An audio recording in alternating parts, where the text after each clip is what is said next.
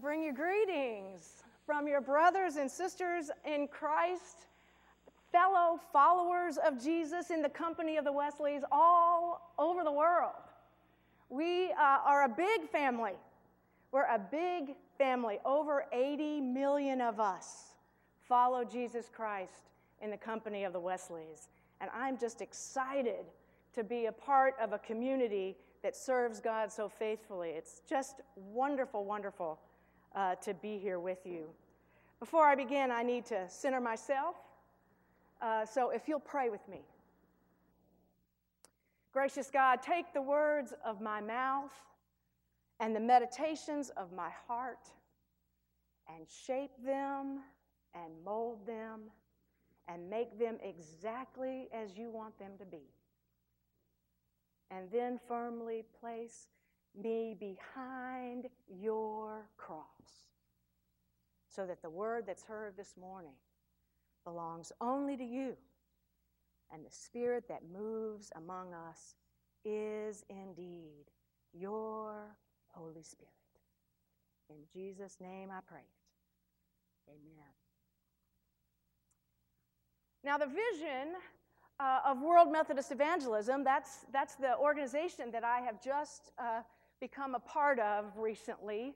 Our vision is that the world may know Jesus Christ. It's simple, that the world may know Jesus Christ. And as we move forward in that vision and try to claim that vision, the passage from 2 Timothy is a huge banner for us. It's what we walk underneath. Because we are about empowering and equipping and enabling Christ followers to do the work of an evangelist. To do the work of an evangelist. And the New Living Translation says we're about to be about the work of bringing others to Christ. And I like the way it's phrased there because that makes it sound like it's everybody's job, not just clergy's job, and that's the fact. It's everyone's job. If you follow Jesus, you need to be about the work of sharing your faith in him to others. So that's what we are all about, empowering people to carry out their ministry fully. Now, with that vision in mind, I found it pretty interesting to read a lecture on public policy that was given by this secular scholar and writer named Charles Murray. It was called The Happiness of the People. And when Murray talked about happiness in this lecture, he wasn't talking about something fleeting, like the happiness you might experience when, for me, it would be when Manchester United beats Chelsea, which hasn't happened in a long, long time. But it's not that kind of fleeting kind of happiness. He was talking about lasting satisfaction, happiness that's deeper and transcendent. And he asserted that when it comes to society and to culture, there are only 4 things that contribute to deep, lasting happiness: family, community, vocation, and faith.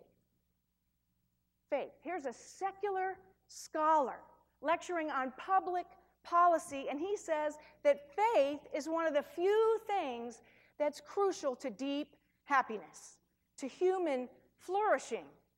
Now, that's not news to us. I hope that's not news to you, but in our day, in our culture, it's kind of nice to get a little bit of confirmation of that from someone outside of the church. At least it feels good to me. But there's more. There's more. Murray said that we're at a pivotal time in history. And do you know what he said we need? He said we need a great awakening. A great awakening. This secular scholar said that the United States needs something like a great awakening. Now, we know something about great awakenings, don't we? Or at least we used to. At least we used to. So we're at a pivotal time in history, and some really smart people are saying we need a great awakening.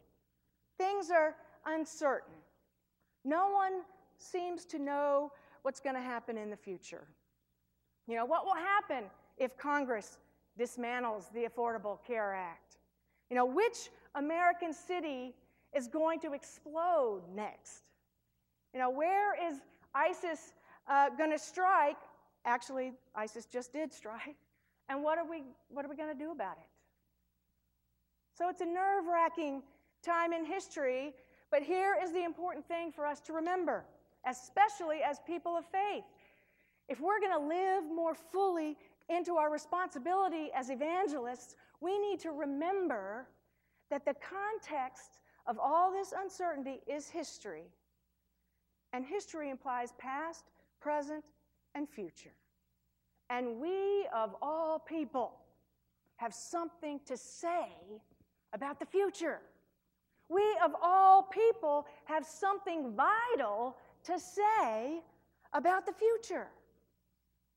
We've got something vital to say about the future because the future that we hope for isn't just about tinkering with the here and now, even though that's important. The future we hope for involves a complete overhaul from the foundations up. The ultimate healing of all of creation, humans, nature, the entire universe. As Christians, we're people of hope. We're people of hope, living in the light cast by the resurrection.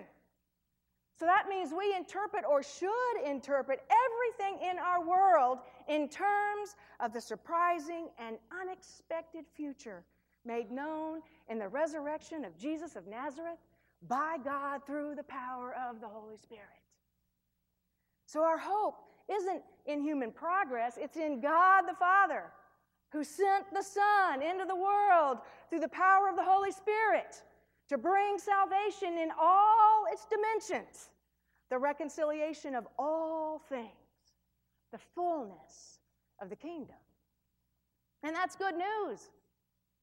That's good news. Come on now. That's smile, laugh. It is. It's good news. It ought to be exuding from you. It's good news.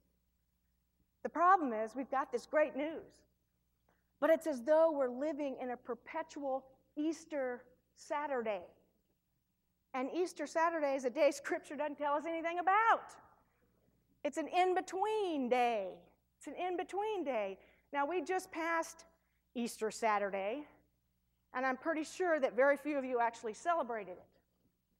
I mean, you may have done some Sunday-oriented things on Saturday. You may have had an Easter egg hunt for your kids or something, but you didn't actually celebrate Saturday. That's because it's an in-between day.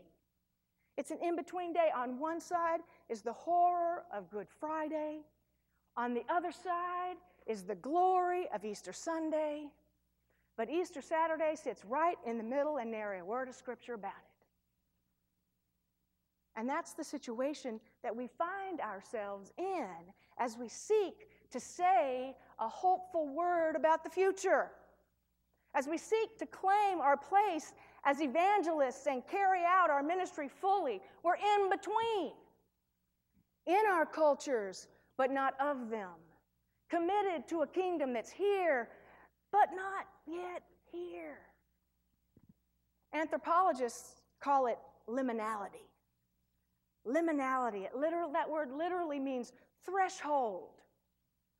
And they use the word to talk about rituals, and the disorientation that can occur in the middle stage of any ritual when people, they leave their pre-ritual state, but they haven't quite made the transition to the status that they're going to hold when the ritual is complete. And so during the ritual's liminal stage, participants stand at the threshold between their previous way of being and their new way of being. Now, for me, liminality doesn't just describe a particular ritual. It describes my entire experience of being Christian.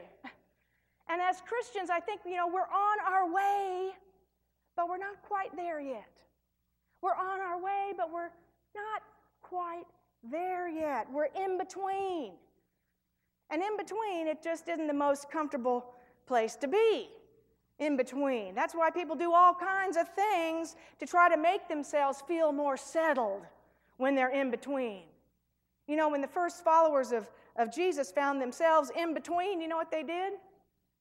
They drew lots to figure out who would replace Judas.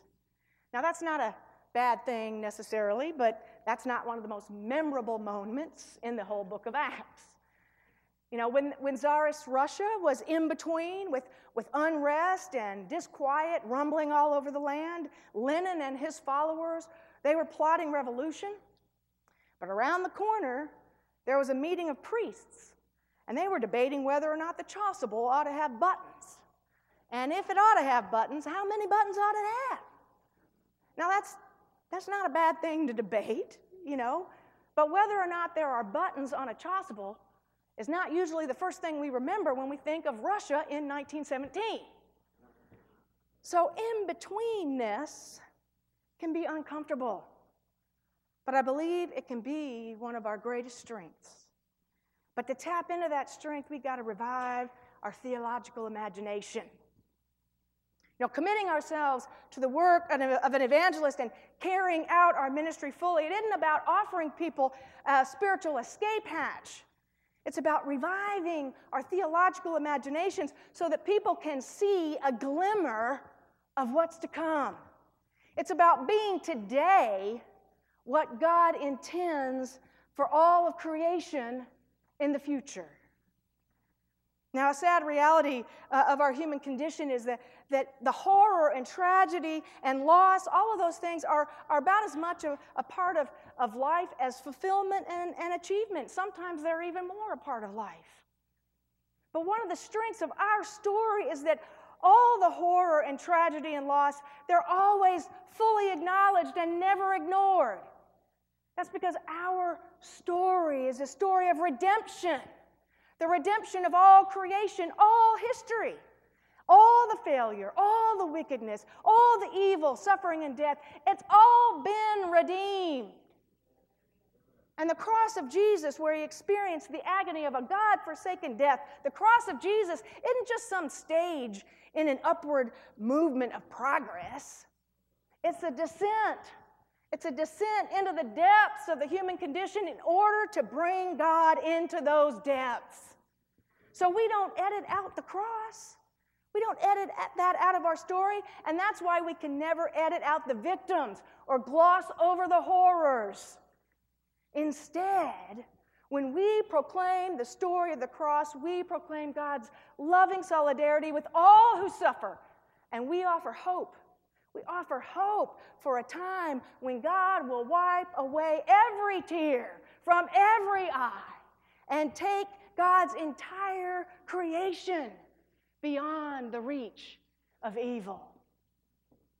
So doing the work of an evangelist and carrying out our ministry fully is about living in the light cast by the resurrection.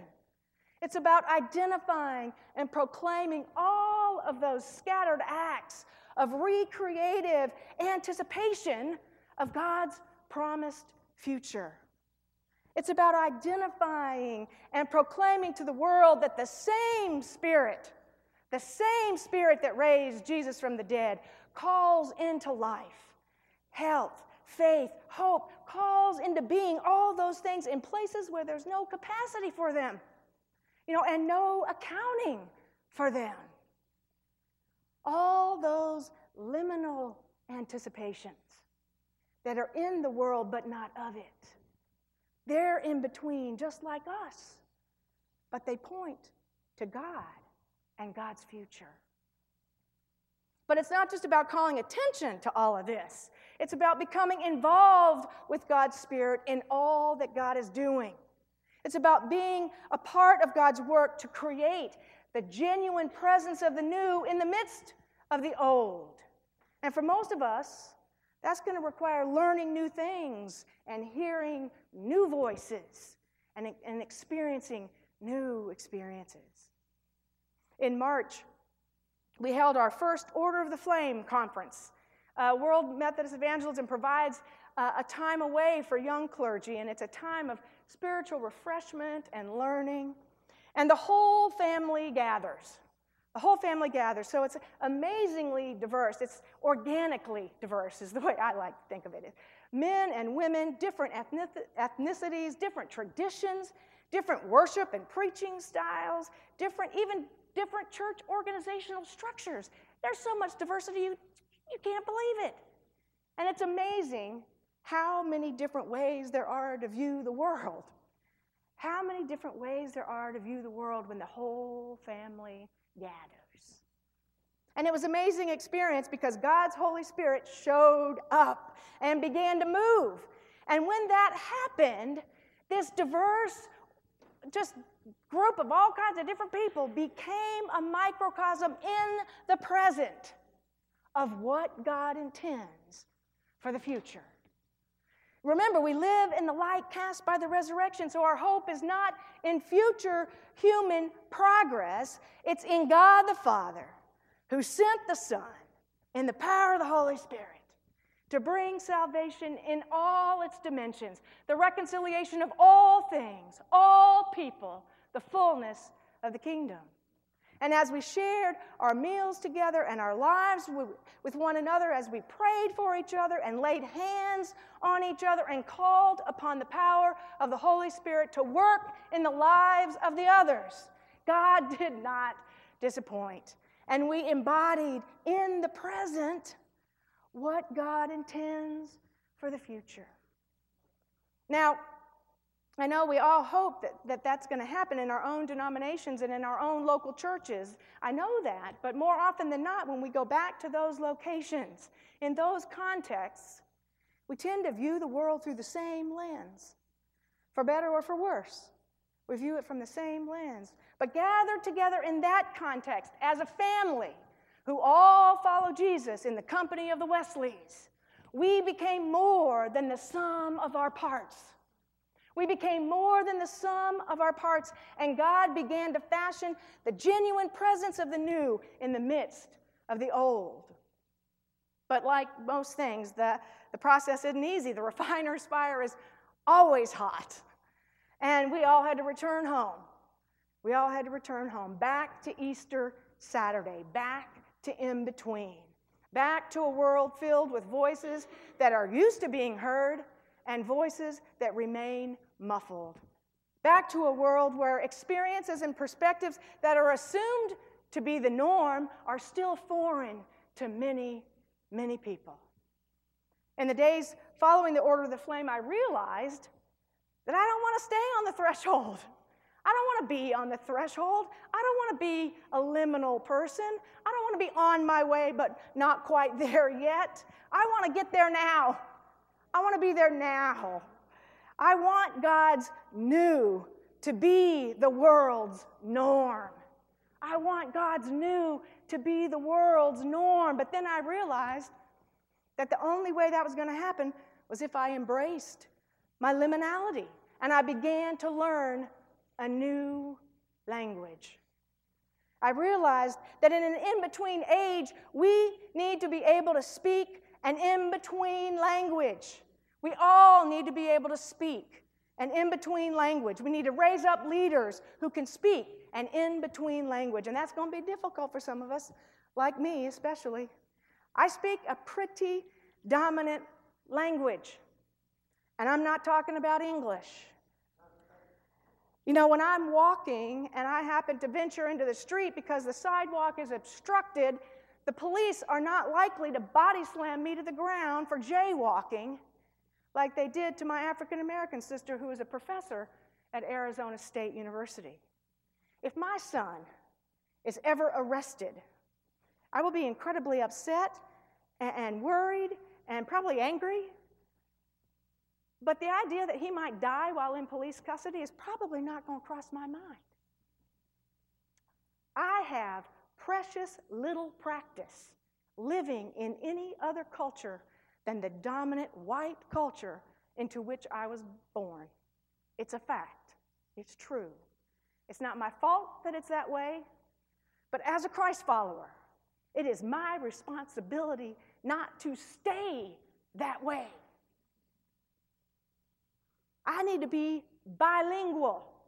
I need to hear the voices of other liminal Christians, Christ followers who are already in between, who are already straddling more than one culture, whether those cultures be defined by ethnicity or language or ability or citizenship status or any other category.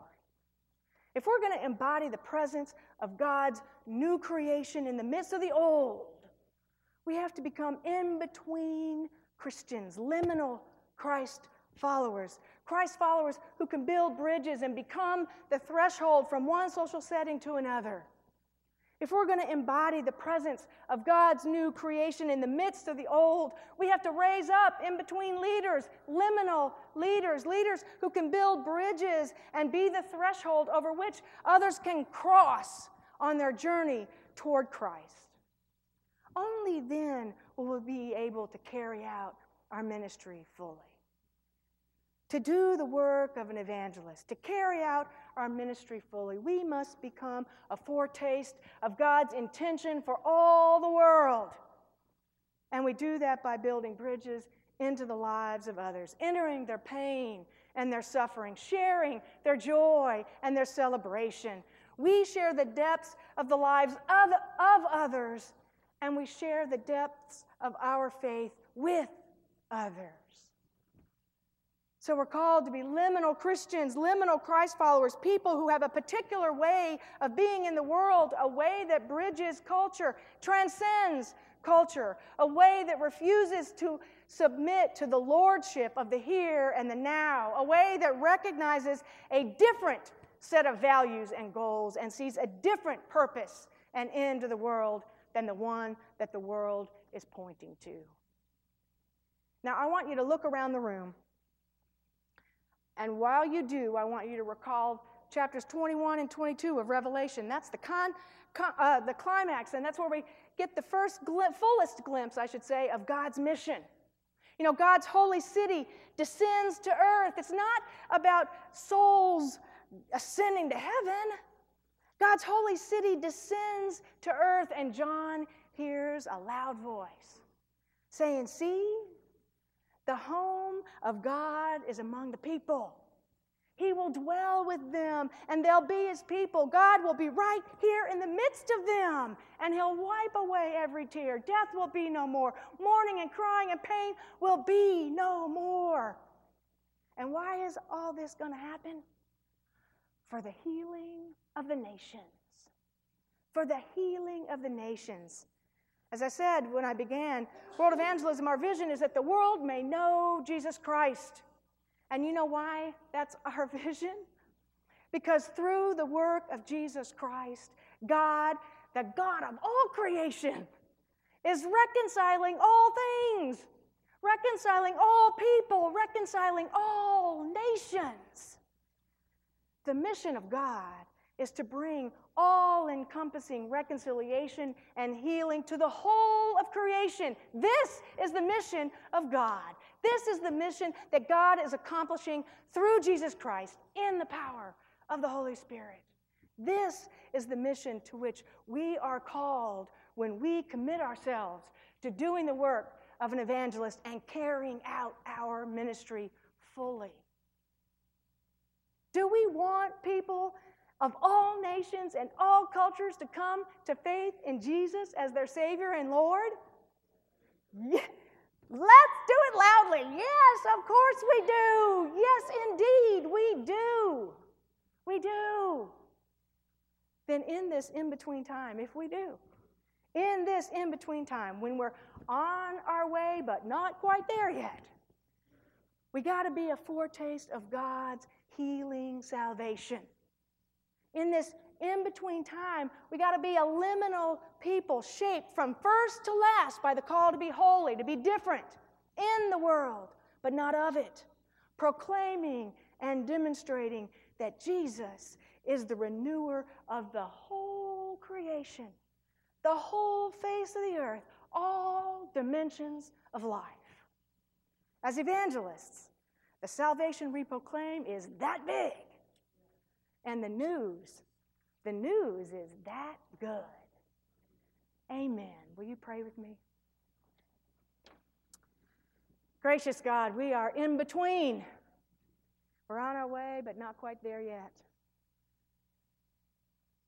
As we journey in that in-betweenness, we call on the power of your Holy Spirit to make us bridge builders, to enable us to be the threshold across which people might go as they journey toward you. Make us channels of your powerful Holy Spirit, that your kingdom might come. In Jesus' name, amen.